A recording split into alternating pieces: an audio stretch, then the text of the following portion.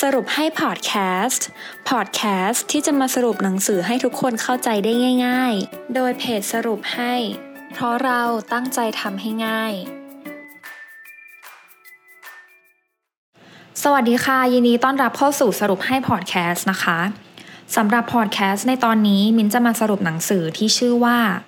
วิเคราะห์งบการเงินสำหรับการซื้อขายหุ้นหนังสือเกี่ยวกับปรัชญาการลงทุนดีๆนั้นมีเยอะมากแต่หนังสือที่บอกวิธีการตรงๆและอ่านเข้าใจง่ายนั้นมีน้อยค่ะส่วนใหญ่จะเป็นหนังสือวิชาการที่มันยากยาวเยอะบางทีอ่านไปก็ไม่รู้ว่าจะเอาไปใช้ยังไงหนังสือเล่มนี้เนี่ยเขาได้เขียนขึ้นมาเพื่อจัดการปัญหานั้นคือทำให้ดูยกตัวอย่างให้ทำเห็นเคสจริงชัดๆโดยเริ่มจากการดูสรุปงบการเงินง่ายๆยังไม่ต้องรีบไปดูงบเต็มถ้าเราดูของง่ายๆเข้าใจได้การจะศึกษาต่อไปย่อมง่ายขึ้นมากถ้าหากใครต้องการเห็นการอ่านสรุปงบจริงๆเห็นวิธีประเมินชัดๆและปูพื้นฐานความรู้ทางการเงินสำหรับลงทุนในหุ้นต่อไปหนังสือเล่มนี้คือหนังสือที่ใช่สำหรับคุณค่ะหนังสือเล่มนี้เขียนโดย Tax School นำเสนอการ์ตูนความรู้ทางการเงินการลงทุนหุ้นอสังหาริมทรัพย์โดยการเขียนหนังสือเว็บไซต์ taxschool.com และ Facebook Page Tax School ค่ะเริ่มกันที่วิเคราะห์งบการเงินอย่างแรกนะคะคือหน้าสรุปงบการเงินซึ่งการที่จะเข้าไปดูหน้าสรุปงบการเงินได้จะต้องเข้าไปที่ www.set.or.th และใส่ชื่อหุ้นที่เราต้องการจะรู้งบการเงินค่ะอันนี้แล้วแต่ความชอบของคุณเลยนะคะว่าคุณกำลังสนใจหุ้นตัวไหนอยู่ให้ใส่ชื่อหุ้นเข้าไปในช่องค้นหาพอเสร็จแล้วเนี่ยให้ไปตรงหัวข้อที่ขึ้นว่างบการเงินแล้วให้คลิกเข้าไปในงบการเงินค่ะพอเราคลิกเข้ามาในงบการเงินแล้วเนี่ยเขาจะมีหัวข้องวดงบการเงินณวันที่แล้วก็จะแบ่งเป็นงบปี61 62 63 64 65ให้เราเทียบว่างบการเงินของเขาเนี่ยมีการเปลี่ยนแปลงยังไงบ้างก็จะมีพวกสินทรัพย์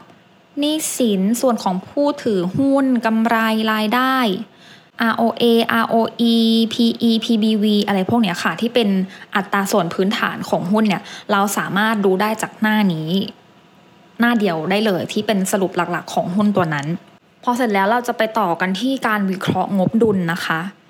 งบดุลคืออะไรงบดุลเป็นงบการเงินที่แสดงสถานภาพทางการเงินของธุรกิจในวันสิ้นงวดโดยงบดุลนี้เนี่ยจะประกอบด้วยส่วนสำคัญ3ส่วนคือสินทรัพย์หนี้สินและส่วนของผู้ถือหุ้นค่ะผู้ถือหุ้นหรือเจ้าของกิจการและบุคคลภายนอก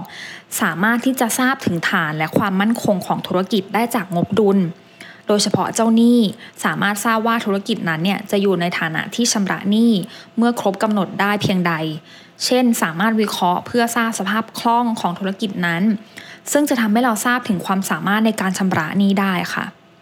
นอกจากนั้นนะคะงบดุลยังแสดงให้เห็นผลการดำเนินงานของธุรกิจตั้งแต่เริ่มกิจการเนื่องจากรายการต่างๆแสดงตัวเลขในแนวสะสมทำให้เราทราบแนวโน้มของรายการต่างๆที่มีอยู่ว่าเป็นไปในทางเพิ่มขึ้นหรือลดลงรวมทั้งความสัมพันธ์ระหว่างรายการหนึ่งกับอีกรายการหนึ่งซึ่งสิ่งเหล่านี้จะชี้ให้เห็นว่าธุรกิจมีสถานภาพเปลี่ยนแปลงไปยังไงบ้างค่ะซึ่งสมการของงบดุลน่ะที่หลายๆคนอาจจะรู้นะคะคือสินทรัพย์หนี้สินรวมกับส่วนของผู้ถือหุ้นค่ะถ้าหนี้สินและส่วนของผู้ถือหุ้นเนี่ยรวมแล้วได้เท่ากับทรัพย์สินนั่นเท่ากับว่างบของบริษัทเนี้ยมีความเท่ากันมีความงบดุลตามชื่อแต่ถ้าเอา2อันนี้บวกกันแล้วเนี่ยมันไม่ได้เท่ากับทรัพย์สินนั่นแสดงว่างบของบริษัทเนี่ยมันไม่มีความสมดุลกันแล้วค่ะอาจจะมีหนี้เยอะเกินไปหรืออาจจะมีส่วนของผู้ถือหุ้นน้อยเกินไปอย่างเงี้ยก็ต้องวิเคราะห์พิจารณากันอีกทีในการลงทุนต่อไปค่ะอันนี้เป็นงบมูลค่าหุ้นที่เรียกชำระแล้วมูลค่าหุ้นที่เรียกชำระแล้วเนี่ยก็จะอยู่ในงบการเงินรวมของหุ้นตัวนั้นนะคะแต่เราควรจะรู้ว่ามูลค่าหุ้นที่เรียกชำระแล้วเนี่ยมันคืออะไรสิ่งนี้เนี่ยมันเป็นบรรทัดที่หลายคนไม่ค่อยสนใจเท่าไหร่นะคะดูตัวเลข คงที่ไม่มีอะไรหรอกแต่จริงๆแล้วสิ่งนี้มันก็บอกถึงสุขภาพบริษัทได้เหมือนกันนะคะมูลค่าหุ้นที่เรียกชำระแล้วแปลว่าอะไรก่อนอื่นเนี่ยเราควรจะทบทวนคำหนึ่งคือทุนจดทะเบียนทุนจดทะเบียนบวกกับกำไรสะสมจะเท่ากับทุนนะคะทุนจดทะเบียนก็คือเงินของตัวเราเองกำไรสะสมคือเงินจากการธุรกิจเอามารวมกันแล้วเนี่ยจะได้เท่ากับทุนซึ่งทุนจดทะเบียนคือเงินที่บริษัทใช้ลงทุนเพื่อก่อตั้งอาจจะเป็นเงินสดของผู้ก่อตั้งเองหรือว่าเงินจากผู้ถือหุ้นทีเนี้ยผู้ที่อยากถือหุ้นก็ต้องใส่เงินลงทุนเข้าไปค่ะเป็นตัวเลขสมมติแบบง่ายๆนะคะเช่นหุ้นละ100 บาทจำนวน 10,000 หุ้น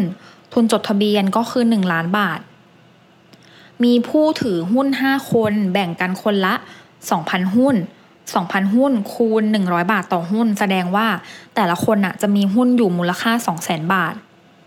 แล้วทั้ง5คนชำระเงินค่าหุ้นเต็มจำนวน1 ล้านบาทเนี้ยก็จะเป็นมูลค่าหุ้นที่เรียกชำระแล้วซึ่งแปลเป็นภาษาคนก็คือมูลค่าหุ้นที่ผู้ถือหุ้นจ่ายเงินมาให้บริษัทแล้วนั่นเองค่ะสรุปก็คือมูลค่าหุ้นที่เรียกชำระแล้วเนี่ยมันจะมากกว่าหรือเท่ากับทุนจดทะเบียนนั่นเองซึ่งการที่ทุนจะเพิ่มขึ้นได้นั้นมาจาก2ปัจจัยนะคะคือบริษัทเรียกเก็บเงินจากผู้ถือหุ้นมากขึ้นหรือว่าบริษัททำกำไรได้มากขึ้นถ้าหากคุณเป็นนักลงทุนเนี่ยคุณอยากให้ทุนเพิ่มเพราะปัจจัยไหนมากกว่ากันคะแน่นอนว่าเราคงไม่อยากลงเงินเพิ่มหรอกถ้าไม่จำเป็นดังนั้นมันจะดีกว่าหากบริษัททำกำไรได้แล้วนำมาโปะทุนถ้าหากเราไปดูงบนะคะเราสามารถดูเทียบกันได้ระหว่างทุนกับมูลค่าหุ้นที่เรียกชำระแล้วการที่ทุนเพิ่มขึ้นเรื่อยๆเป็นเรื่องดีหากมองภาพกว้างนั่นแปลว่าสินทรัพย์ส่วนใหญ่ที่บริษัทครอบครองมาจากเงินของบริษัทนั่นเองค่ะแต่เมื่อเรารู้ว่าทุนสามารถเพิ่มขึ้นได้จาก2ปัจจัยเราก็ย่อมอยากให้ทุนเพิ่มเพราะกำไรมากกว่ามูลค่าหุ้นที่เรียกชำระแล้วถ้าหากเพิ่มจากกำไรนะคะเราจะเห็นว่ามูลค่าหุ้นที่เรียกชำระแล้วมีมูลค่าคงที่ในทุกๆช่วงเวลาดังนั้นตัวเลขที่คงที่ของมูลค่าหุ้นที่เรียกชำระแล้วถือเป็นเรื่องดีเพราะหมายความว่าบริษัทไม่ได้เรียกเงินจากผู้ถือหุ้นเพิ่มก็สามารถเพิ่มทุนตัวเองได้ด้วยการทำกำไรแสดงว่าบริษัทเติบโตได้ด้วยตัวเองค่ะเมื่อมูลค่าหุ้นที่เรียกชำระแล้วเพิ่มขึ้นเมื่อไหร่นั่นหมายความว่าบริษัทเรียกเงินจากผู้ถือหุ้นเพิ่ม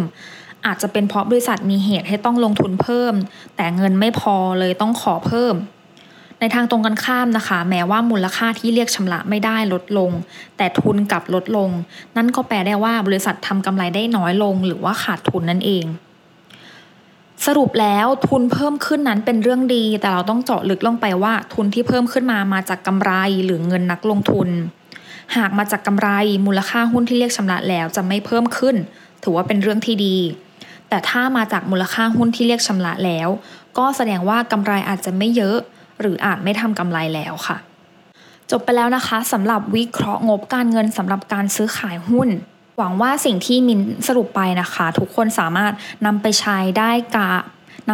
กับการวิเคราะห์งบการเงินของหุ้นตัวหน้าที่กำลังจะซื้อนะคะไม่ว่าจะเป็นการเข้าไปดูหน้าสรุปงบการเงินโดยรวมของหุ้นตัวนั้นแล้วก็วิเคราะห์งบดุลและดูมูลค่าต่างๆให้ถี่ถ้วนเพื่อที่เราจะลงทุนในหุ้นที่ถูกตัวและกำไรในอนาคตค่ะหวังว่าทุกคนจะได้ประโยชน์จากพอดแคสต์ในตอนนี้พบกันตอนหน้าสวัสดีค่ะติดตามสรุปให้ได้ที่ Facebook, YouTube และ Blogdit ค่ะเพราะเราตั้งใจทำให้ง่าย